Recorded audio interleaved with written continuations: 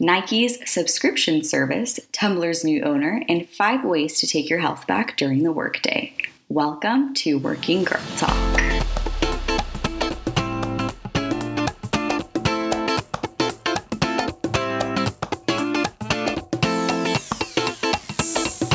Hello everyone, welcome back to Working Girl Talk. Hope you've had an awesome week. Let's dive right into the news stories because there are some fun ones this week. Nike is joining the Subscription Service Club. Nike announced that they're entering into the subscription service market with the launch of a sneaker club for kids called Nike Adventure Club. TechCrunch says the new program is specifically designed to make shopping easier for parents who struggle to keep up with their growing children's shoe needs. Makes sense. Instead of taking kids to the store and trying on different pairs of shoes to find something they like, the Nike Adventure Club will instead ship anywhere from 4 pairs to a dozen pairs of shoes per year, depending on the model that a parent chooses. Club pricing begins at around $20 a month and just goes up from there, which that $20 a month model is set to ship shoes every 90 days. So this is interesting because I feel like we've seen a lot of subscription services pop up, and I think this is one of the first major shoe brands to do so. At least I haven't heard about any others. So I guess we'll see how this goes for Nike. The only thing that sounds a little odd to me, yes, I see the problem with kids growing out of shoes so quick, but some of these options are a lot, like 12 new shoes. Like, so you'd be getting, like, on the more expensive side, you'd be getting a new pair of shoes each month.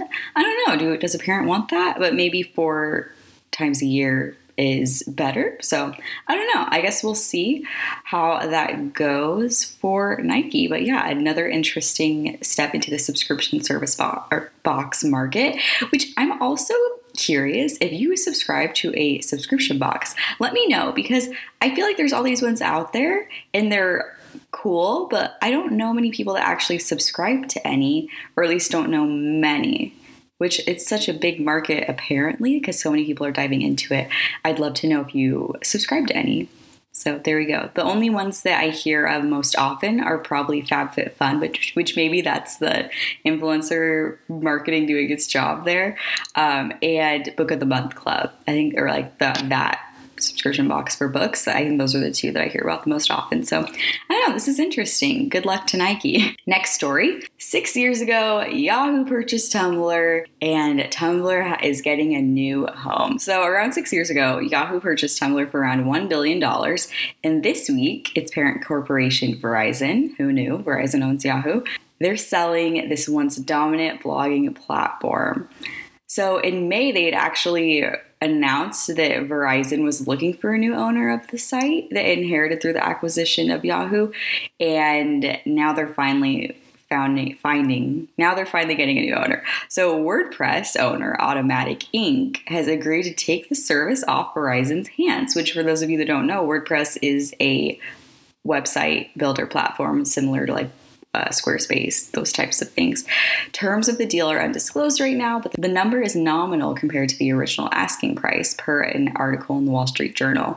The last half decade has been tough on Tumblr, as Facebook's Instagram, like the big dogs, Facebook, Instagram, Reddit, have taken people away from the platform, so they've kind of been going downhill. But as a part of the deal, the company will take on 200 of Tumblr's staffers. So it sounds like WordPress is excited to kind of rebuild them and still take what they have and make it better. And all of the quotes from like WordPress and Verizon, it just makes it seem like everyone's really excited about it. So my take is, could this be the return of Tumblr?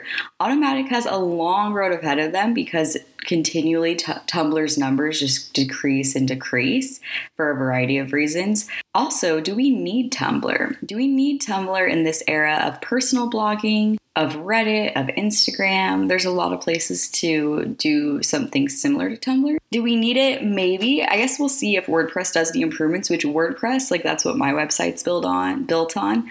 I love it. So I trust that Automattic Inc., WordPress's owner that's now buying Tumblr, I feel like they probably have some big plans for this. So I guess we'll see if the rise of Tumblr comes back. And last story, some big updates in the podcasting world this week. Spotify announced the launch of its podcast analytics dashboard, which is huge. Podcast data is really hard to track down, hard to measure, hard to see, and sometimes doesn't seem very accurate. So they announced this full-fledged analytics dashboard for podcasters, which is super cool.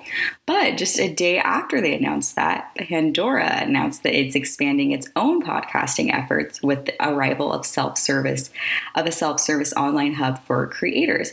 This new Pandora for Podcasters feature will allow creators to submit their shows for inclusion on the streaming service, which then allows them to be discovered through Pandora's show and episode level recommendation system, so you'd be able to find them in Pandora.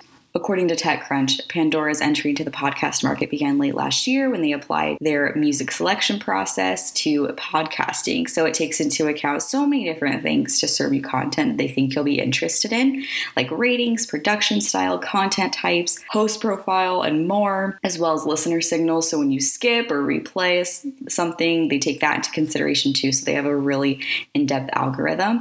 And the result is a system that is able to suggest not just shows you may like, but also episodes you may like, which is kind of cool. That's a little different than stuff that we've been used to. I've never used Pandora for podcast listening, but that's pretty cool. I think we'll see a rise in more podcasts from this for sure.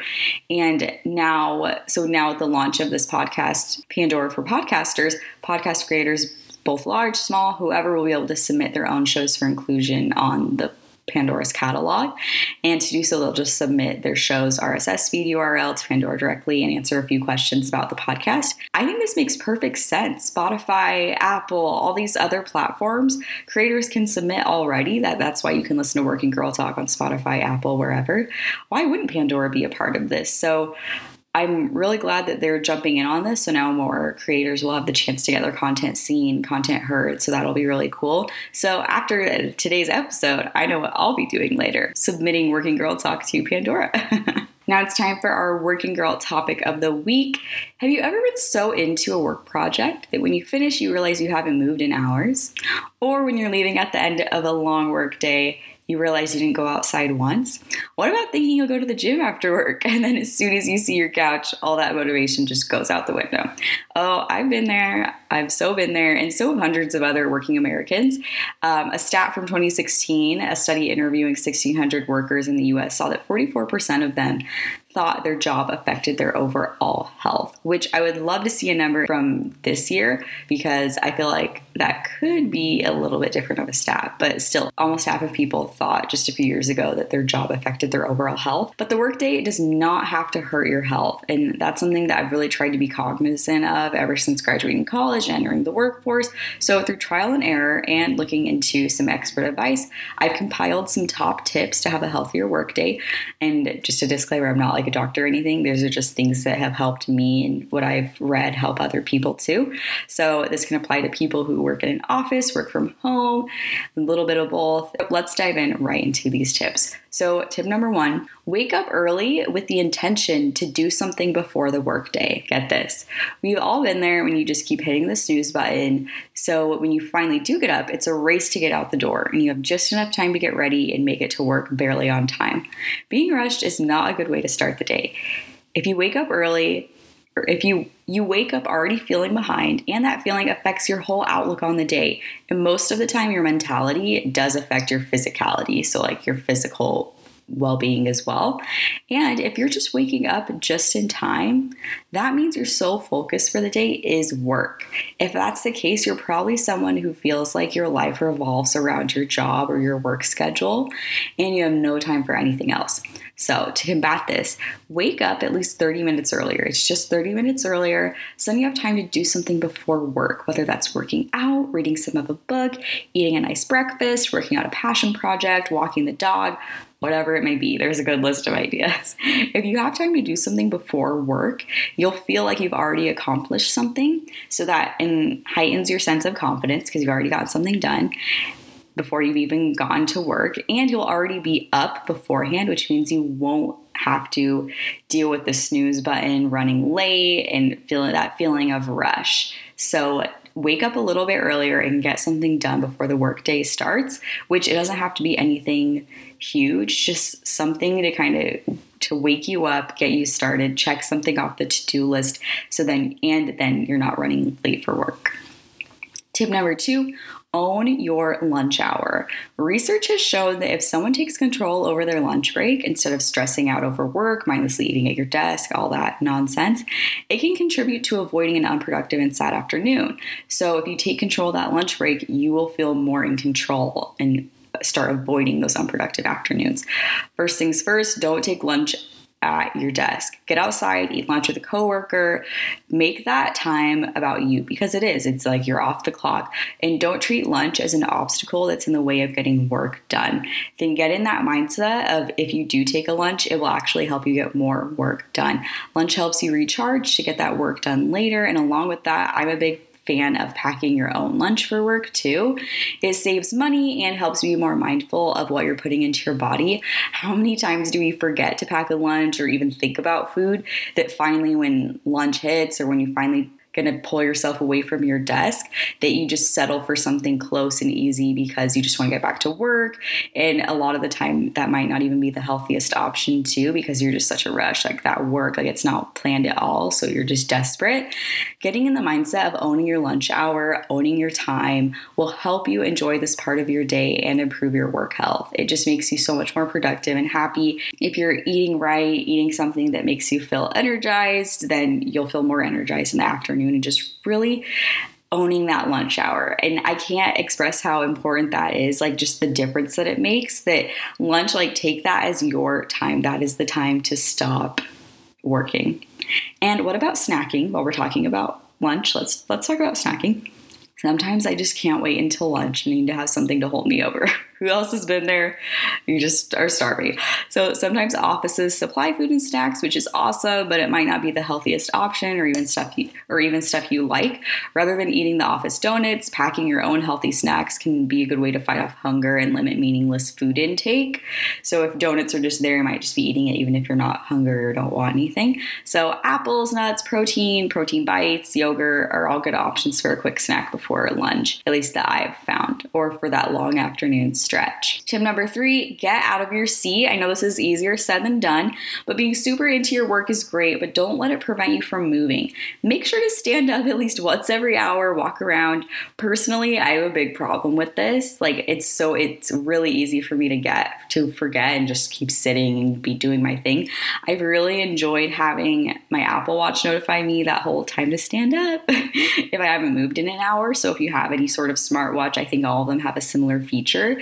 And if you need to, like another tip would be if you need to add walks into your calendar, or if you use a project management tool like Asana, like add that in your Asana tasks or in your Google Calendar. Like make sure it's a part of your day, like 15-minute walk at 10:30. Whether it's taking a stroll around the office or walking to the bathroom, any movement is good for your body and brain. And we just want to move. Like if you're sitting at a desk all day, like that's just not good. Like your body isn't opening up and you're just like slumped over. Like you need to get up and move, which is just good for your legs, good for your mental health too, because you're just taking a break from all the mental strain of working. Tip number 4, hydrate. A healthy workday begins with hydration. Keep a water bottle handy at your desk at all times. I know this is simple, and I'm so glad, with the rise of Hydro Flask, I feel like we've seen more people drinking water. I don't know if that's just me, but I feel like I always see people carrying their hydros, which is great because people are drinking more water. Plus, filling your water, going back to our last tip, is a good excuse to get up and walk around. So walking around, walking to the water cooler, walking to the fridge, get that water. Good excuse to walk around and get some water. So set a goal mentally for how much water you're going to drink, or you can put it in your notes, a goal, a checklist. For example, I'm going to drink a full water bottle by lunchtime. I always like to do that. Also, having a water bottle with a straw will make it easier. Sip, sip, sip while you work. For some reason, a straw is just so much easier. So they have those metal straws. They have the Hydro Flasks with the built-in straw lid. So however way you want to do it, tumbler with a straw. Straws just make it easier because you can just sip and work at the same time, kind of almost mindlessly sipping, which is great because you just want that water. And don't forget to take your water bottle into meetings with you. Just because it's a meeting doesn't mean you won't get thirsty. So, and it kind of gives you a break. Like if you're talking and are thinking about what to say next, get that water, take a sip, like, oh, I'm just taking a drink. Like that kind of gives you some time to think about something or an answer. So there's a little extra tip within there about meetings. And fifth and final tip, bring an extra pair of shoes. So if you can, bring an extra pair of shoes. I listened to an episode, I think I've talked about this before, but I listened to an episode of the Skinny Confidential podcast interview with Lorna Jane, the founder of the women's sportswear brand. One thing that really stuck out to me was that she always has a pair of running shoes at her desk. Brilliant. That's awesome. This way, even if you have a meeting where you want to wear dress shoes, you can slip them on after and go for a walk. So you don't have to deal with wearing heels or wearing shoes you can't walk around in all day. So you can kind of slip them in and out depending on what your schedule is like. And I've definitely, like personally, I've used my footwear as an excuse to not walk around or move much throughout the day. So a backup shoe is pure genius. I love that. And it doesn't even have to be like a sneaker. It could just be like a pair of flats that you like can walk in. So I think that is such a great tip. And everyone's workday is a little bit different, but these simple tricks have helped me and kind of getting into that mindset to just think about your health goals overall and to think about how your workplace is affecting your health, because you're spending 40 hours, if not more, in the workplace. It should be a part of your health goals. Like you should marriage the two, because if you're spending 40 hours over a week in a not healthy state, all those other hours will be trying to compensate for that, like trying to catch up, and it'll be really hard to. So getting in that mindset of incorporating more healthy habits to your workday is really smart. And a lot of these were more like on the physical scale, but when you're physically feeling healthy, that affects your mental health as well. But your workplace can affect both. So just be really mindful of how your workplace is affecting you. But before we move on, I'll go through those tips really quick, just a little recap so you guys can remember. So tip number 1 was waking up early, starting off the day with something that you enjoy before work. So just getting something done before the workday. 2, own that lunch hour. Just own it, make it yours. Like enjoy that lunch hour. 3, get out of your seat. Don't forget to move. 4, hydrate. And 5, bring an extra pair of shoes so you don't use uncomfortable shoes as an excuse to not move. Everyone's workday is a little bit different, but these tricks have helped me. And let me know if you have a favorite workplace wellness tip on my latest Instagram, or you can DM me at Abby Sufelt. And time for my Friday favorite. Today's Friday favorite is a little more obscure than usual, but I just wanted to say it that I am so impressed with social media and the fact that, like, if you're using it for good, you can meet so many cool people. And I was just kind of reflecting because I had a podcast interview this week for an upcoming episode with Lauren Ruiz, who's a small business attorney, and she'll be on an upcoming episode. But that connection was really made through Instagram, and we met, and it was awesome, and like talked for a long time after, and it was just really cool. And that's happened in multiple times where you like follow someone on Instagram, make that connection there, and then on the outside when you do meet in person, it's like you're meeting somebody, like a friend that you already know, even though you're meeting them for the first time. So I just think it's cool, like when you're using social media in the way to be social, I guess, that it really has like a lot of power and you can just really build your network. So I would say that's my favorite thing today, is that the connections from social media can actually be connections